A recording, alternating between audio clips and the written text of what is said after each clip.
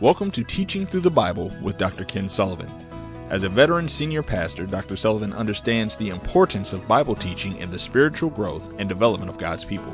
Dr. Sullivan's method of teaching the Bible is to read and carefully explain each chapter and verse in clear and understandable terms, so the student of the Bible gains the full understanding of God's Word.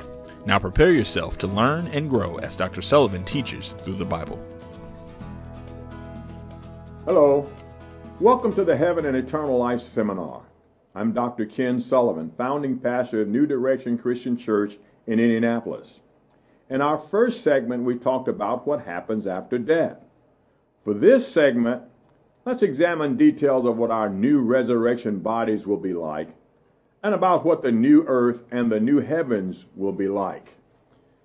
There's some important facts about our resurrection bodies that I want to share with you today. Did you know our bodies and minds will be far superior to what they are now? But we'll still keep our identities. Just as a butterfly is a continuation of a caterpillar, our immortal resurrected bodies will be a continuation of our mortal earthly bodies. We will have brand new bodies. I like the illustration of the caterpillar to a butterfly. I think that is one of the most amazing examples of the transformation process that will take place in our lives when Christ returns again. A caterpillar begins an earthbound little creature like a worm, and he crawls around on the earth, eating his way, getting fatter and fatter, preparing for his transition.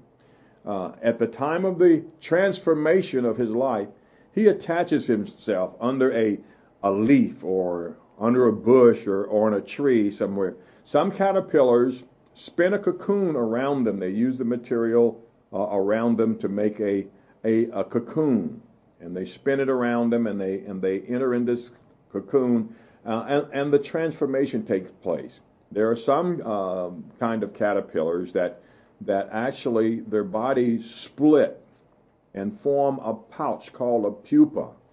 And inside that pupa, these little creatures turn to a liquid. They attach themselves and they hang there, and the transformation process takes place inside of the cocoon or inside of the pupa. The body of the caterpillar in the pupa turns to liquid. And then, as time transpires, it grows little spindly legs. The body slims out. It forms a new slender body. It grows wings and antennae. And then at the right time, when the body is completely formed, the butterfly inside cuts a little slit and squeezes out through that little slit, spreads its wings, and flies away. I think that when God created these tiny little creatures, He was giving us an illustration of what is going to take place in our lives in the future. When Christ comes back, we're going to be transformed from these earthbound mortal creatures that we are now to glorified immortal beings with bodies like Jesus' glorified body. We have a glorious future ahead of us, and we have much to look forward to. Our bodies will be stronger. We'll have brand new bodies, the Bible says. In 1 Corinthians 15, 42 through 44, and I'm reading in the New Living Testament, Paul said, our earthly bodies are planted in the ground when we die, but they will be raised to live forever. Our bodies are buried in brokenness, but they will be raised in glory. They're buried in weakness, but they will be raised in strength. They're buried as natural human bodies, but they will be raised as spiritual bodies. But just as there are natural bodies, there are also spiritual bodies. So right now we have these weak mortal bodies, but when the transformation takes place, when Jesus Christ comes again and we are suddenly transformed, we will have glorified bodies that will be strong and powerful. Our bodies are buried as weak mortal bodies, but they rise again as strong, powerful, glorious bodies. we will be like Jesus, the Bible says in John chapter 3, verse 2. We will be like Jesus. And then Luke 24:38 and 43 says, Jesus had a spiritual body, but it was flesh and it was bone. He ate food, and he even showed them the holes in his body. His resurrection body bears the scars representing the price of our salvation. So we will remember after Jesus' resurrection, he had them to come, especially Thomas, who doubted that he had been raised from the dead. And he said, come here, Thomas, and thrust your finger into the wound in my hands, and reach into the wound in my side, the hole in my side, and stop doubting and believe. And Thomas felt them. His expression was, my Lord and my God. He was convinced that Jesus had been indeed raised from the dead. So our bodies will be like his glorious body. Of course, Jesus has been resurrected. He bears the scars in his body, but they are only emblems of what he suffered for us. They are not raw. They are not sore and painful. The pain is gone. They are just there to remind us of the awful price that Jesus Christ paid for our salvation and for us to have bodies like his own body. So we are going to have brand new, glorified, immortal bodies that will be strong and powerful and glorious and beautiful like Jesus' glorious body. But not only that, we're going to have brand new minds that will be far more intelligent, far more capable of the mind that we have now. We will be more like the angels than the mortal beings that we are. The Bible says that we will experience an explosion of knowledge and intelligence. We will understand the most complex concepts with ease. We will have eternity to learn new things and a perfect immortal brain with which to learn it all. So we will have an explosion of knowledge. There will be an explosion of capacity. We will have a much greater capacity to understand things. Hence that old song that says we'll understand it better by and by. God will be able to explain things to us that we will be able to understand that we will never be able to understand with our mortal brains as they are now. We will have immortal brains. In 1 Corinthians chapter 13, verses 11 through 12, Paul said as much. He said, when I was a child, I spoke and thought and reasoned as a child. But when I grew up, I put away childish things. Now we see things imperfectly, but then we will see everything with perfect clarity. All that I know now is partial and incomplete, but then I will know everything completely, just as God now knows me completely.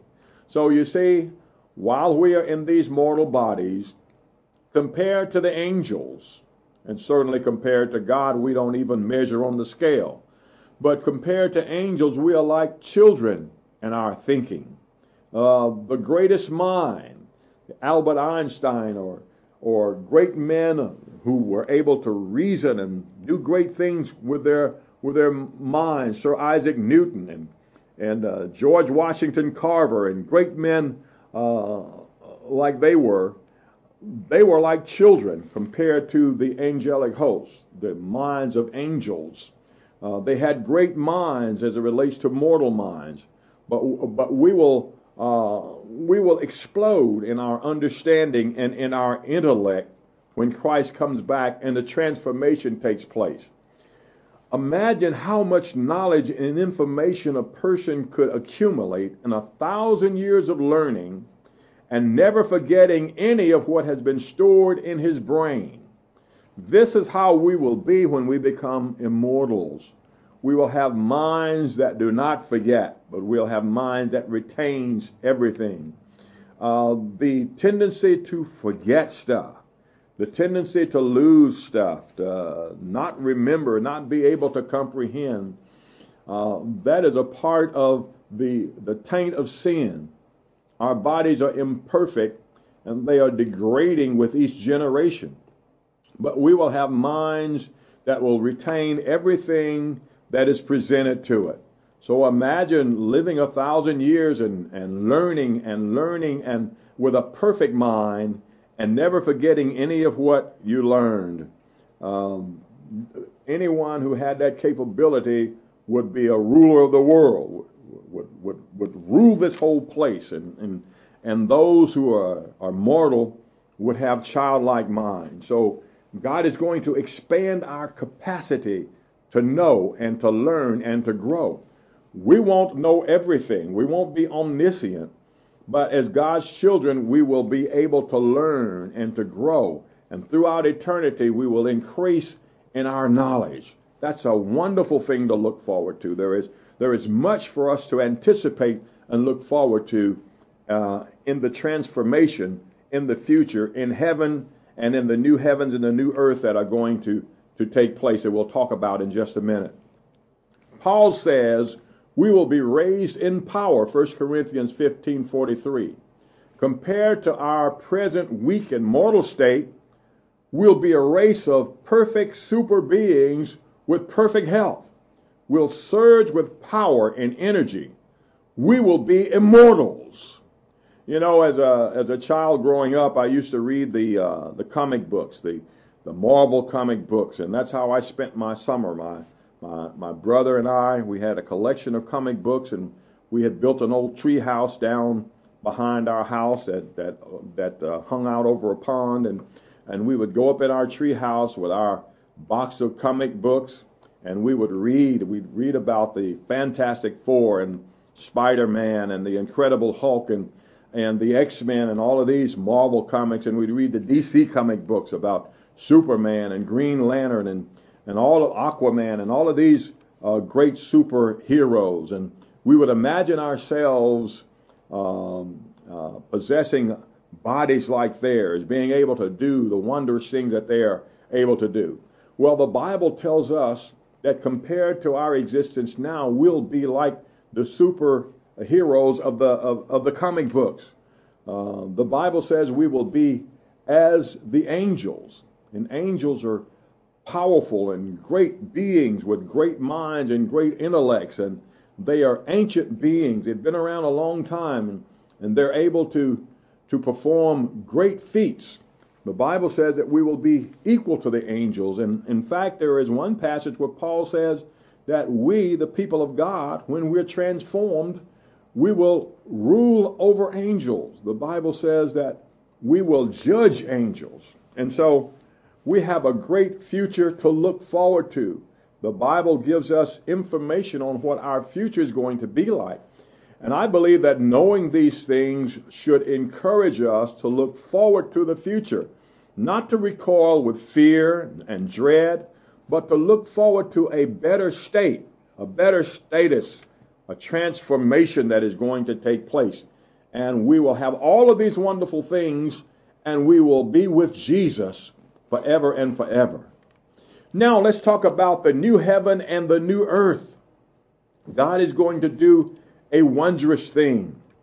He's going to come to earth. He's going to transform us. He's going to take us with him to heaven. And then he's going to come to this earth, and he is going to rule for 1,000 years in what is called the millennial reign. He's going to transform the earth for 1,000 years. But at the end of that 1,000 years, he is going to renovate the earth, or this earth is going to be destroyed, and he is going to recreate new heavens and a new earth. And that's what the Bible tells us in 2 Peter chapter 3, verse 10. But the day of the Lord will come as a thief in the night, in the which the heavens shall pass away with a great noise, and the elements shall melt with fervent heat. The earth also and the works that are therein shall be burned up. So at the end of God's rule on earth, Jesus Christ and the saints will rule. And in the book of Daniel it says, and the kingdom shall be given to the saints of the Most High God, and he will rule forever and forever. Well, the beginning of this will be 1,000-year reign upon the earth that has been refurbished and renewed and made again like the Garden of Eden. But at the end of that 1,000 years, this old earth will be transformed and there will be a new earth. Some scholars suggest that this earth will be completely obliterated, done away with, and a completely new earth and new heavens will come into play. And then there are scholars who believe that this earth will be renovated by fire. The old earth will be renovated by fire, and a new earth will be created. New heavens and a new earth will be created in its place where righteousness dwells. But listen to what Peter says. Since everything will be destroyed in this way, what kind of people ought you to be? You ought to live holy and godly lives as you look forward to the day of God and speed its coming. Not recoil from it. Speed its coming. We're looking forward to a new heaven and a new earth, the home of righteousness. So the burning of the earth, the fire and the melting of the elements is just the process that God is going to use to create new heavens and a new earth. He's going to destroy all wickedness, and he is going to purify, and he's going to bring forth new things. Revelation 21:1 says, Then I saw a new heaven and a new earth, for the old heaven and the old earth had disappeared, and the sea was also gone. So God is going to bring new heavens and a new earth, and heaven and earth will merge together, as we will see. The new earth will be as physical as the present earth. There will be food and water and rivers and lakes, mountains and valleys. There will be homes and buildings and animals, fish and birds and trees and flowers and grass and soil. There'll be a beautiful parks and an endless daylight. And the Bible says that there will be no night there. There will be absolute peace in the new earth. When Jesus Christ comes, creates new heavens and a new earth, there will be animal life and there will be peace there. The Bible says in Isaiah 11:69, the calf and the yearling will be safe with the lion, and a little child will lead them all. The lion will eat hay like a cow. Even ferocious animals will become completely peaceful and docile. You will remember that in the beginning, when God created the heavens and the earth, he created all the animal life, including human beings, to be vegetarians. He gave the plant life for food for all of the animal life. There was no death. There were no animals killing animals. There were no people killing animals. There were no people killing each other. There was no death. But when Adam sinned in the garden, he brought sin and death. And after the flood, after Noah came off the ark, God gave his approval for man to eat meat. And the animals began to eat each other. And then there was all of this hostility in the world that came about because of sin. Well, in the new heaven and the new earth, things will return to the way they were at the creation, where there will be no more killing, no more bloodshed. The animals will even be peaceful.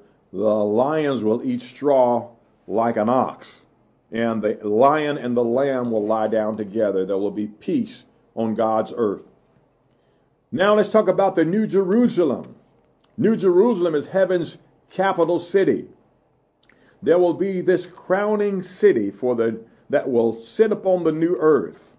The Bible says in the book of Revelation 21:2, and I saw the holy city, the New Jerusalem, coming down from God out of heaven, like a bride beautifully dressed for her husband.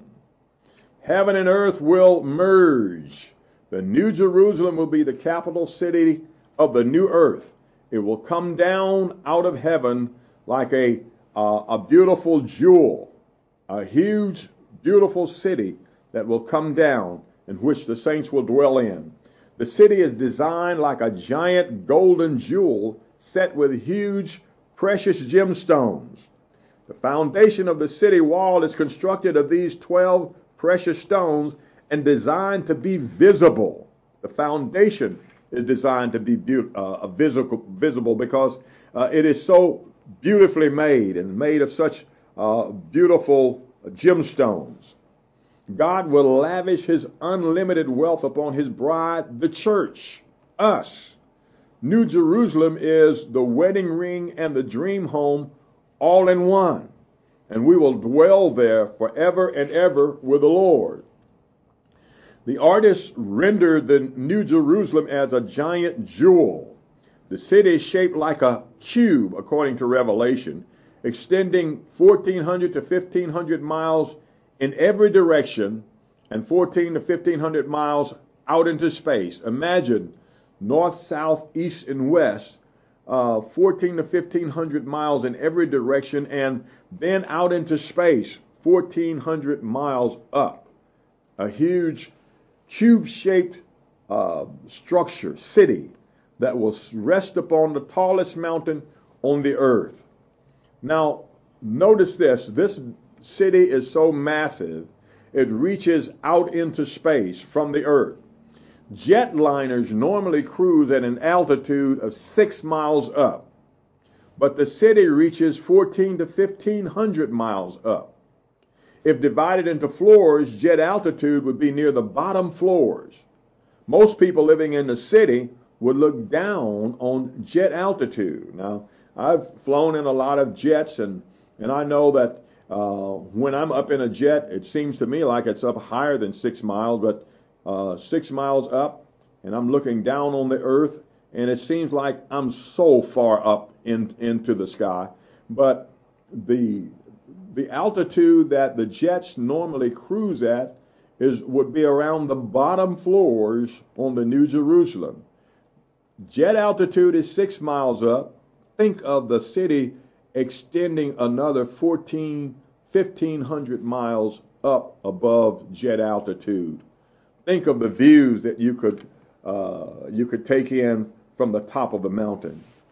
We have an example here of an illustration of how the city would sit upon the earth. The new earth will have no seas, of course, and it may be much larger, but the city will encompass, if it was sitting upon the United States, would encompass most of this entire country, from Canada down to Florida, and from New York beyond Colorado. It would just take up most of the space, the area of this entire nation, and then extend 1,400 to 1,500 miles out into space. A massive, massive city. And we will live there, the people of God. The Bible says in Revelation 21, 24 through 27, the nations will walk in its light, and the kings of the world will enter the city in all their glory. There is no night there. Nothing evil will be allowed to enter, but only those whose names are written in the Lamb's book of life. So it is a glorious city. It is coming in our future. We have much to look forward to. And the greatest of all these things is the fact that we will be with Jesus throughout eternity, learning under his tutelage and ruling the creation under him. We will enjoy all eternity in the prime of life, in an absolutely perfect world with a God we adore, people we love, and things we enjoy. This is why Jesus said the kingdom of heaven is like a man who found treasure in a field and sold all he had to buy that field. Matthew 13 and 44. There is nothing in this world that is worth what heaven is going to be. There's nothing in this world that is worth our heritage, our inheritance with the Lord and the things that he has for us. Jesus had made all the arrangements for us. John 14, 2 and 3 says, in my Father's house are many mansions or rooms. If it were not so, I would have told you, I'm going there to prepare a place for you. And if I go and prepare a place for you, I will come back and take you to be with me, that you also may be where I am. So the Lord has made all of the arrangements for us. And he tells us in the Bible, through the Apostle Paul in Colossians chapter 3, that we should meditate on heaven. we should reflect upon what our future life is going to be like. We should read the scriptures and muse about our future. And when we do, it will encourage us, no matter what we're going through, we can remind ourselves that it's going to be better, that I am going forward into something that is going to be much better than what I am experiencing now. Paul said this, since you've been raised to new life with Christ, set your minds on the realities of heaven. Think about the things of heaven, not things on the earth. So the Bible is telling us our thoughts should be on heaven. Our hearts should be on heaven. We should be focused on our future. That's not to say that we are not to enjoy this life. It's not to diminish the blessings that the Lord gives us in this life. But we should remember that this life is temporal, that we just have a few years here and then we're gone. But we'll be there forever. So we should set our affections on things above and not on things of the earth. The Bible says in 2 Corinthians chapter 4, verses 16 and 18, therefore we do not lose heart. Though outwardly we are wasting away, yet inwardly we are being renewed day by day. So we fix our eyes not on what is seen, but on what is unseen. For what is seen is temporary, but what is unseen is eternal. So our heart should be set upon our future with the Lord in heaven. Jesus paid the penalty for our sins by suffering and dying in our place and granting us eternal life. John 3:16 tells us that. And Romans 6:23 says that by placing our faith in Christ, we who were unrighteous are made righteous and granted the gift of eternal life. So we have ahead of us a glorious future if we have put our faith and our trust in the Lord Jesus Christ. If you have not accepted the Lord as your Lord and Savior, if you have not put your faith in the Lord Jesus Christ, now is the time to do it. Trust the Lord Jesus Christ. Turn to him in faith. Receive him into your life, and then you will have the gift of eternal life. That's the promise that God has made to us. It is sound, it is sure, and it is what ensures our future. Trust you've enjoyed this teaching. I want you to know that my book, Teach Me About Heaven, goes into much more detail than I've been able to present here. It's available on Amazon.com, or you can get it at www.emergecurriculum.com. Thank you for tuning in to Teaching Through the Bible with Dr. Ken Sullivan. We hope this program has benefited you in your Christian walk. For a free download of this program and to browse Dr. Sullivan's books, videos, and audio titles, visit our website at emergecurriculum.com. Please tune into our next teaching session on Vision Stream Network or listen on demand from our podcast.